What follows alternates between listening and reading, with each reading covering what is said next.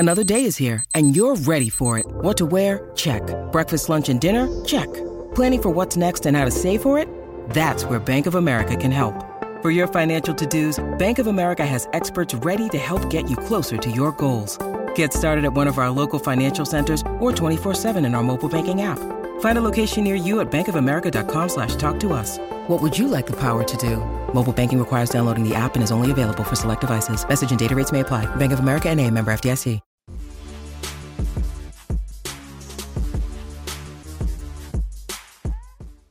What's going on, everyone? It's Taylor Cowles for CLNS Media here, and my guest today is a defensive mastermind who I personally am learning from constantly. He is a founder of the Match Quarter Substack and YouTube channel, and author of 6 coaching books, and a finalist in this year's Big Data Bowl. Congratulations. Without further ado, ladies and gentlemen, Cody Alexander. Cody, thank you so much for joining us, man. Yeah, glad to be on here. Thank you for having me. Much appreciated. So the biggest reason I actually wanted to have you on is because recently you came out with a piece called The Many Faces of Bill Belichick, with some pretty hilarious pictures, I might add. And it's centered around hybrids and how the Patriots, their versatile defensive system, how they use those versatile players. So I wanted to ask first and foremost, what is it that inspired you exactly to write that piece? Yeah, so I do a study every offseason. I try and watch the top 10 defenses within DVOA, which Football Outsiders puts out. It's an efficiency metric. I'm real big in efficiency metrics. I think they kind of give you a bigger picture of what's going on other than yards per game or points scored. Because, again, schedules are so different throughout the NFL. Yes, there's parity, but it's different. So what I try and do is I try and do that with the NFL and college. I got to the Patriots, and I just started watching. I like to watch them against the best offenses. Mm-hmm. I don't want to watch them against an offense that we know is like ranked in the lower tier of the NFL. So I started watching them against the best offenses, like the Lions, the Bengals, the Bills, the Dolphins. And I started noticing every single week was a completely different game plan. Mm-hmm. It was a different look. There were people in different places. And so to me, I was like, everything that we know about Bill Belichick, and when the NFL zigs, he zags, and player evaluations, and kind of understanding, where the market is for certain people and for certain things, it really got my mind going. I was like, this makes a lot of sense. And so as I got done with the study, I kind of clipped out some of their top things that they did each week that were completely different. And so that's where the piece was. And I started writing it. Next thing I know, I had like 5,000 words. I was like, I need to make this into a 2-parter. So that's why it's a 2-parter.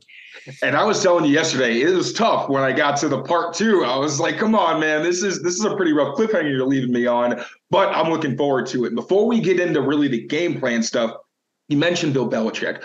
What is it that he does, or maybe from what you've seen, that he may notice in players where he can take someone that teams see as a tweener? Like this year, it's Marte Mapu. In the past, it's been Kyle Duggar, Jamie Collins. Guys who, when they come to the NFL, their projection's a little murky, but then he takes them and puts them at one position, although they line up everywhere, and turns them into household names. What exactly do you see that leads to that type of change? I think just in terms of him, it comes with creativity. Now, when I say creativity, I think a lot of times people are going to think of, oh, well, he must have some exotic blitz package or all these crazy coverage rotations like you see with the Chiefs do with Spagnuolo, or, maybe he's got these intricate match coverages like the Saban package, which everybody kind of lumps them together as they started. But what I think it is I go back. It's funny. I was a history teacher for a long time. I go back to Eli Whitney and interchangeable parts. Okay. And what I think he looks at is that a lot of people see these players as like unskilled labor, right? Mm-hmm. Is that this guy can only do this thing, or in my system, he has to do this. He can't necessarily do it. I think he sees it more as, I can teach you the fundamentals and techniques of football, because those are a lot of times are non-negotiable. It doesn't matter whether you're playing Pee Wee or the NFL. There are certain things in football you have to be able to do. Tackling is one of them, being able to run and things like that.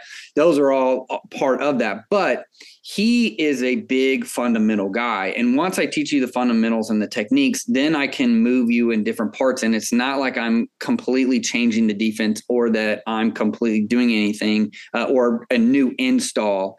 I'm not adding layers to the cake. We're just making we're mixing different pieces. And I think with Belichick, it comes with his creativity. He sees players as what are you good at, not what are you not good at. And I think that's the difference a lot of times between great coaches and average coaches. Average coaches try and put a square peg in a round hole, where Belichick's like, okay, look, you're a square peg. What can we use you for that's different, and maybe put you in a situation that's good for you and good for the defense to maximize your skill set.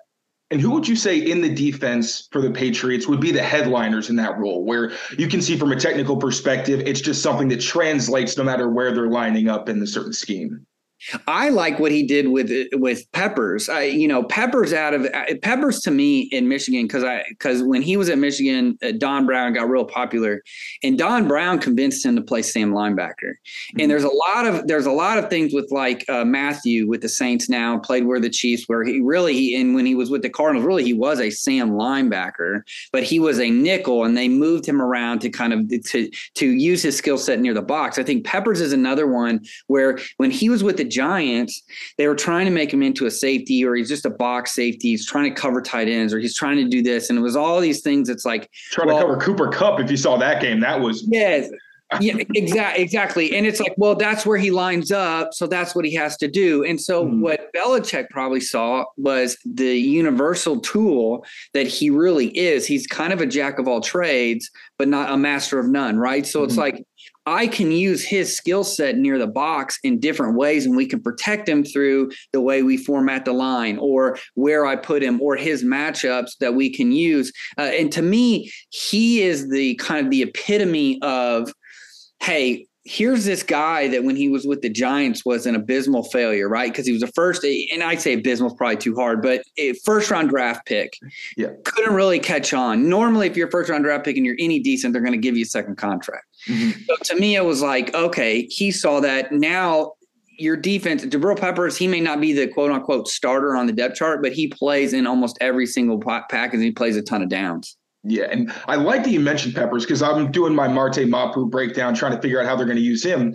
And watching Peppers, you see that versatility, and like they'll have him in the big nickel packages where it's essentially like a base against two running backs or two tight ends, where he'll be in the slot, and they're not putting him in man coverage. You know, they're not saying be Kyle Duggar where you're matching up. They have him just underneath zones where he can use that aggressiveness. Against the Bills, I'm not sure if you saw this one when they were in the fresh red unis. He was actually an outside corner against Stephon Diggs as a cloud guy, where he was jamming and rerouting, but had a safety behind, because they're like, this guy's, he's physical. He can really disrupt the route, but we don't want him covering Stephon Diggs. But then you also see him in the box where he'll go from standing next to Bentley to then, oh, there's a receiver out there. So now we're going to have Jelani Tavai maybe bump up, change the front, and kick Peppers out. Now you got me all excited. I like that you mentioned him. But I mentioned, like the Bills game. So from what you saw, like you were mentioning earlier, you wanted to see how they performed against the best offenses, what changed. We know that Belichick loves his cover one man, like against the best quarterbacks, as long as they're not a crazy mobile threat. He tries to play as much as possible to make the other players beat the great quarterbacks rather than trying to beat them. What were the biggest differences in game plans where he kind of got away from that man coverage and the things that you typically see from a Bill Belichick defense? And why was he doing it based on whomever he was adjusting to? Yeah, I think the biggest example of this was against the Bengals. He almost didn't run any cover one. I mean, it was almost all split field coverages, mostly cover two, so that he could get the double on the outside receivers constantly and also beat them up. I thought it was really interesting when you turn on the tape for Buffalo on that second game that they played. It looks like a college defense. This looks like the tight front or the mint front that you see, Nick Saban running, and they're running quarters. And you're like, wait, it's common knowledge in coaching that the Belichick and the Saban guys do not like quarters. They will run it, but they tag it a different way, and to make sure that they don't call it quarters. They're running quarters. No headlines for quarters. Right. It's like, we can't let anybody know we're actually running this. So it was interesting to me when you look at a team like the Ravens. You're going to get a bump in quarter. He didn't play any cover 2. He played quarters. So his complementary coverage to his regular base cover 1, cover 3 was quarters. Running quarterback. Josh Allen, you see again a lot of quarters. Why do teams run quarters against running quarterbacks? That's because now you have 9 eyes on the ball, and you don't have your quarterback player in the middle of the field playing from depth, because by the time he gets in line of scrimmage, especially against Josh Allen, he's probably trucked a bunch of people. You already got that train going. You don't want your safety coming from 20 yards to tackle him. And then with Lamar Jackson, you give him any kind of space, he's gone. So to me, that was kind of the biggest things, is that he used different coverages in ways to force teams to cut or to counter teams. So running quarterback, we're going to play quarters. Joe Burrow's not really a runner. He can, but that's not what they want to do. We need to blanket the outside guys. We need to get doubles. We need to be hard on those guys and make sure they don't get free releases, run cover 2. I thought with the Dolphins, primarily when he wanted to run cover 2, it was more of an inverted cover 2. He dared the Dolphins to throw outside. It was like one of those where we know that none of your quarterbacks can throw outside. So we're going to funnel everything inside and pack everything into these hashes. And if you're going to beat us, it's going to be outside and wide, which is, again, low percentage. And so to me, I thought that was really interesting. And, we're seeing the spread of like the Vic Fangio system, where it's more split field coverages and things like that. And obviously Belichick subscribed to that more than he did than usual last year. I wonder, from your perspective, is that more him conceding and saying, these are just really talented players, you're going to have to change what you do schematically because you can't match up? Or is it more of him, just experimenting, seeing what his defense can do in these certain packages? Like, what do you think really is the impetus for that? Or is it really just the Belichick, like, this is the game plan that's going to work best for this specific team? Yeah, I think with Belichick, and from what I've understood with Belichick and the way that he approaches a game plan is like and it makes sense again when you look at the film, everything is curated for that week to make that offense left-handed. Okay. And so, yes, he will take bits and pieces from different things. I don't think that we're going to see a day where Belichick is running everything from a 2-high scheme, even if it is cover 1, even if it is cover 3. He's not going to be doing it kind of like the Fangio system and what has become popular. You have seen an uptick in his historical use of cover 2. Quarters has seen an uptick. Typically, teams that are cover 1 dominant, they will counter with a cover 2, just because that's a good complement. You can hide the contours. There's a lot of things going on right now in the NFL and at the higher levels of college with showing cover 1 shells and then kind of rotating to different cover 2 iterations just to get teams to check into certain things. So I think it really is kind of both. And not to ride the fence, but that is truly what he's doing. He's saying, look, these are what is becoming best practices against the offenses that we're now seeing in the NFL. How can I fit them into my philosophy and the athletes that I have? And I think too, to his credit, when you have a lot of hybrid players that can do a lot of different things, and you don't necessarily have to get out of these, quote unquote, lighter hybrid packages, you are able to kind of stay in your base, even though there's a different personnel. So you don't have to constantly wholesale change your whole philosophy. Okay, we want to tell you a little bit about FanDuel, America's #1 sportsbook and the exclusive wagering partner of the CLNS Media Network. Make a fast break to FanDuel during the NBA playoffs, because right now, new customers can get a no-sweat first bet up to $1,000. That's $1,000 back in bonus bets if your first bet doesn't win. What do I like about FanDuel? Let me tell you. The app is incredible, super easy to use, very intuitive. It's safe, secure, and you get paid instantly when you win. There is no better place to bet all the playoff action than America's #1 sportsbook. So go to FanDuel.com/Boston. Once again, visit FanDuel.com/Boston and get a no sweat first bet up to $1,000. That is FanDuel.com/Boston. FanDuel, the official sports betting partner of the NBA. Now, you must be 21 or older and present in Massachusetts to participate. A $10 initial deposit is required. Your first online bet must be a real money wager. The bonuses are issued as non-withdrawable bonus bets when you get a refund on your $1,000 no-sweat first bet. Restrictions apply. See terms at sportsbook.fanduel.com. Gambling problem? Hope is here. Go to gamblinghelplinema.org or call 800-327-5050 for 24/7 support. Play it smart from the start. Go to GameSenseMA.com or call 1-800-GAM-1234. Right. And now surrounding the conversation of what cover structures are going to be playing, a lot of people assume that with Devin McCourty now in retirement, who obviously was free safety 1A, 1B, like he was really the only guy that was in that role. Other people would rotate depending on the package or the situation, but really it was his job, and he even acknowledged as much. So some people said, okay, well, now you have Phillips and Duggar as your main safeties. Are they going to play more split field? Now is Duggar going to be the free safety? Is it Phillips? My personal thought, just by watching their film when McCourty was in the box or not on the field, was it's going to be Adrian Phillips in their lighter packages to keep Duggar in the box. But maybe when they go nickel, it might be more Duggar deep. I'm really curious to know what you think, especially when they have Peppers, who you're a fan of, Jalen Mills, who has experience all over the defensive backfield, is now a full-time safety. I still think he's going to play cornerback against some bigger receiver groups. We'll see. But what do you think that safety group is going to look like this season without McCourty, but with a ton of versatility, but a lot of guys who are also primarily box defenders?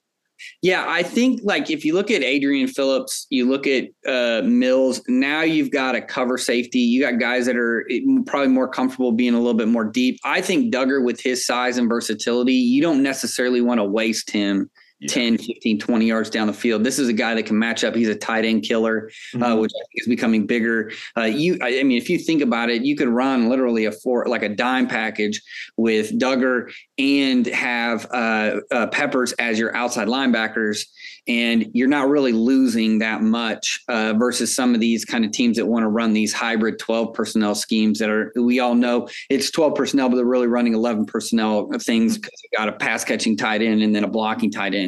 So to me, what I think it really looks like is that you're going to have more opportunities to not necessarily change packages or change your base defense, more or less move people around. I think with Mills moving back to safety, now you can run a little bit more of your base packages and let him just come down on a slot receiver.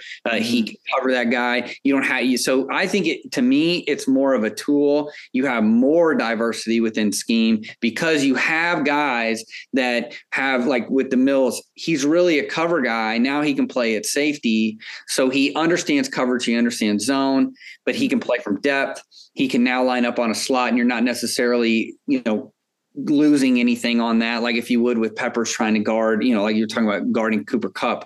Right. So to me, I think that gives me more of a feeling of, look, he's really going to mess around with some of these packages and really kind of hunker in, because let's be honest, he's in the AFC. You're going to go against the Bengals, the Chiefs, the Bills, the Dolphins. Like you're going and you're going to see the Bills and the Dolphins twice. So it's like you're really seeing some of the best offenses all the time and the best quarterbacks now with Rodgers in the Jets. So you need these hybrid schemes and be able to kind of cover all your bases, but not necessarily wholesale change what you're trying to do on defense. Absolutely. And I like that you mentioned Mills as the cover guy, because what my hope is that Duggar becomes the secondary's version of a Hightower or a Wilfork, like in the Super Bowl against the Falcons, where Hightower was playing off the ball and then they were getting run on and they said, you know what, put him on the line of scrimmage. We're cutting this out. And then you saw what a difference he made there. Just based on the situation, you have Duggar either as a robber, which I'm hoping they do against Tua, because he's going to throw over the middle. So just let him read, rob,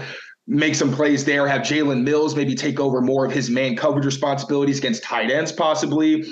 That also leads me into my next question, because I think Marte Mapu is somebody who could also take on more, because they're very similar sizes. Mapu's taller, but they're the same weight. I think he's someone who could fill in a lot of the roles near the line of scrimmage that Duggar had. So I'm going to go through the list of the Patriots defenders that they drafted, because I know you're a fan of these guys. You wrote about them. Got me more excited, especially about the late round DBs. So we're going to go through each of these guys, and I want to know what you think of the player and their fit New England system. So we'll start with the first pick for the Patriots, cornerback Christian Gonzalez. This is a big corner that plays man coverage. If you think about it, and this was shocking me because when I was doing research for this, I did not know the Patriots have not had an all-pro defender since Stephon Gilmore in 2019. I feel like most people are going to be surprised by that. Patriots fans won't be. Right. To me, I don't live and die and buy, so it's like, when you look at it, it's like, wait a second, they've had these top defenses like year in and year out. How do they not have one guy? I think what this was an opportunity to get a kid that fits. I mean, you talk about a round peg and a round hole. This is exactly what he wants. He wants a tall, physical corner that has tools that can play zone. He can play man. He can lock down one side of the field, and that allows him now to kind of do some other things with these safeties. So when they got that pick, I was like, he probably couldn't get that card in fast enough when Gonzalez fell to him, because some of the other corners they're good, but I think when you look at him, he played in the Saban system under Dan Lanning. He's familiar with the coverage system and the language that's going to be used. He knows that he's a man coverage guy. He's physical. He's a track kid. I know that because I'm from the DFW area. I remember him. He's from the Colony. Fast kid. Yes. And to be that tall and that fast. And again, you will get exposed at corner if you don't have the hips to deal with it. So he's not just a track kid. This is a big physical athlete that can play corner. And I think, to me, that gives him exactly what he wants at the corner spot.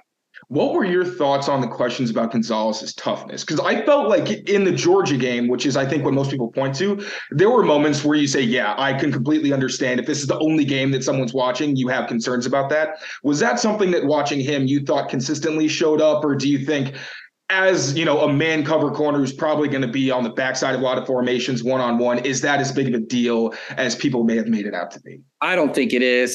To me, that's a fan thing. I think when you really look at that, like the Georgia game in particular, I mean, we've all been there where it's just like, we're just getting ran by.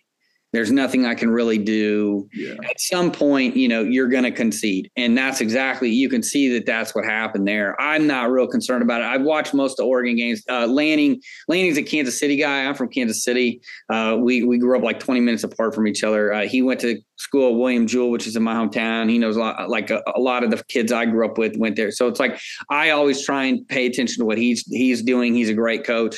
I'm not real concerned about it. He comes from a multiple defensive system. I think he's going to be a great. I've watched most of their games. I don't have any concerns with it. I just think you do get into some situations sometimes where you just kind of, like, especially with the Georgia game, like it was a lose-lose situation.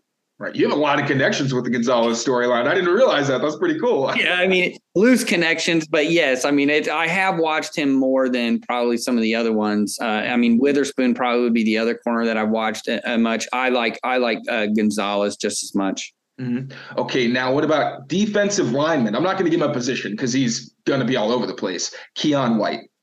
Yeah, this is an interesting, again, this is another one that makes just total sense. This is a guy that can play anywhere from he could probably play anywhere from 3-tech to a stand-up defensive end at about 290 pounds, which is insane when you look at him.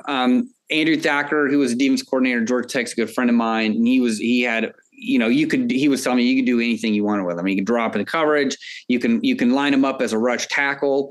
I don't think when the Patriots go in their 4-down package, I don't think he's going to be a guy that you want living at the 3 technique all the time. That's not his skill set. But in terms of rush packages, getting him on a guard and getting him isolated on a guard with his quickness and speed, I still think the under tackle is viable in the NFL, and that's what he's going to give you. He's also going to give you kind of one of those. I thought Evero, an example of this is how I see it. Evero last year with the Broncos used DJ Jones as kind of a defensive end when he's really inside the lineman. White is kind of that way, like it kind of the reverse of it. He's really a stand-up, but he can play inside. So you can do so many different things with him, and I think it gives Belichick an opportunity to move him around and really just streamline his pass rush and get him better at that, and then kind of create mismatches across the front. And what I've been hearing a lot is people kind of assume, and it makes perfect sense, that Keon White is going to basically be like Dietrich Wise because they're both big guys, they can be very overwhelming. But I see it being more shades of like a Trey Flowers even, or with both, they were more interior defensive linemen. Like you said, I could see Keon White being more of an outside linebacker than he is necessarily a three technique. You saw in early downs at Georgia Tech, he was really standing up. And I wasn't sure if that was maybe so he could read the run plays easier and diagnose. But it seemed like on early downs, they wanted him on the edges, and he could also drop. Like he's got that freaky Matt Judon thing where you look at them and you're like, there's no way this guy is going to like carry somebody 30 yards downfield. Against Georgia, there was a play way downfield. I forget if it was a wheel route or something he was carrying, where if he didn't try to break it up, like it was pretty funny to watch actually. But if he doesn't try to break it up, he probably tracks down a running back like way downfield, just crazy athleticism. Yeah, I think for him, that's in that system at Georgia Tech, he was asked to be kind of an edge, what he was going to be asked to do mostly in the NFL. And I think he gives you, again, that versatile piece right there on the edge. Yeah, and this is someone I'm really excited about. So as long as you want to talk about this guy, if you want to do the rest of the interview, I don't mind. All right. Marte Mapu out of Sacramento State, small school guy who I think has pretty big potential. Yeah, this is to me, he looks like a lot like the Duggar pick, maybe not as athletic as Duggar. I don't think you're going to see Mapu back there covering a deep half. But what this does for me, like I think of like the Bills game plan, running kind of the quote unquote college defense, right? Running a tight front with a money backer who lines up to the tight end, can match up with a tight end. He's great with the blitz. If you wanted to line him up at edge in certain rush packages or on third down, he can rush the passer. He can play man coverage. He's played depth wise in a 3-high package. He's been that middle safety before, which again, that is tracking speed. That's coming down from depth, knowing where your fits are, fitting on top of the back instead of, always chasing. So to me, I think he gives you another versatile piece. To me, I think him and Peppers are really going to be those box players, and that frees up them to use Duggar really as kind of that rover in the secondary, that what you were talking about, that robber in the secondary, alleviating a lot of the issues of, well, we need to have him down in the box against these looks. So to me, again, anytime you can get a guy to where you don't have to change a package or you don't have to then protect him in the box, I think that expands your defense. And what I'm seeing on this roster is multiple guys who, if you go 12 personnel, we don't have to get out of our package that we chose to run for this week. We can stay in it. You want to go like Dolphins, you want to go 21 personnel? Fine. We can live in our hybrid practice and we can still match up with your speedy, basically your track team as a receiver core. So I think to me that is what I'm seeing him with this pick. And then even with the Keon White, having guys that can do multiple things and not have to sub them out, I think that's the key right now. I absolutely agree, because the Patriots have been one of the more like a dime nickel heavy teams where they don't use base really ever unless you're coming out with like 3 tight ends. Yeah. And they're saying, okay, you're probably going to run just based on the situation, personnel groupings. Now, as you're saying, they can be in their base units, but it's a hybrid where Mapu's not really just a linebacker. He's also like kind of a big slot corner in some packages.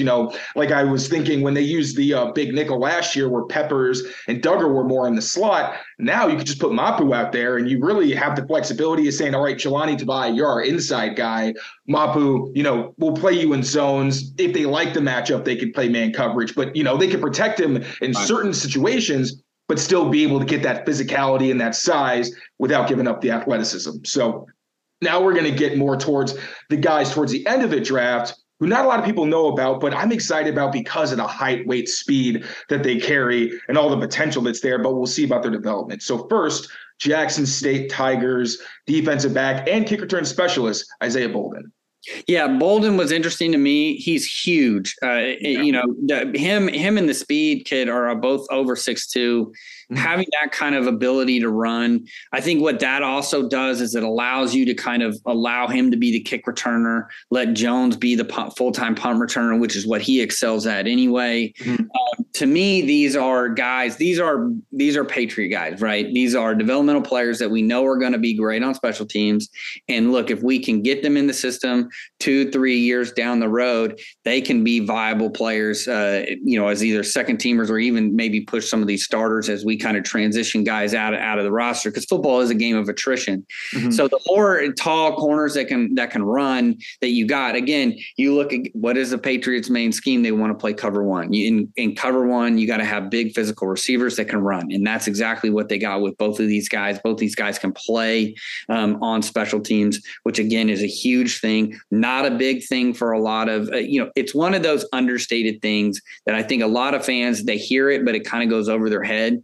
When you are a late round pick, the only way that you're going to stay on the roster a lot of the times is if you can play special teams. That's the great separator. So to me, can you run down on a kickoff? Can you run down on a punt? Can you make a tackle in space? Those are all going to be things that's what's going to get you eventually on the field. And that's what both of these guys kind of bring. Yeah, and especially with Bolden, it's exciting because I was looking at it. He actually led Jackson State in defensive snaps played, which was a bit of a surprise to me because you're expecting to be more of a return specialist. And with the Patriots having Gonzalez, obviously, corner who's over 6 feet, everybody else is pretty tiny. So you're hoping that one of those guys can develop and give you more size in the cornerback room, because they're just, especially on their schedule, there's a lot of guys that are going to play who have a couple receivers that are 6 foot or above. Cody, this was fantastic. I really appreciate it, man. If there's anything at all that you would like to plug and endorse yourself, you are more than welcome. The floor is yours. Yeah, the only thing I would say is that if you were interested in anything that we talked about, this is what I do every week on Match Quarters. So matchquarters.substack.com. All of my stuff is on matchquarters.com, which has an extensive archive. You can find me on YouTube. Really type Match Quarters into any social media. I probably should be there. So wherever you use social media, I'm there as well. I appreciate it. Thank you very much for letting me come on here and talk football with you. Thank you for coming on. We know Belichick and Saban aren't going to put the Quarters name out there, but this show will do it for you, and you're doing a great job yourself. Once again, Cody, thank you so much. I appreciate it. Thank you.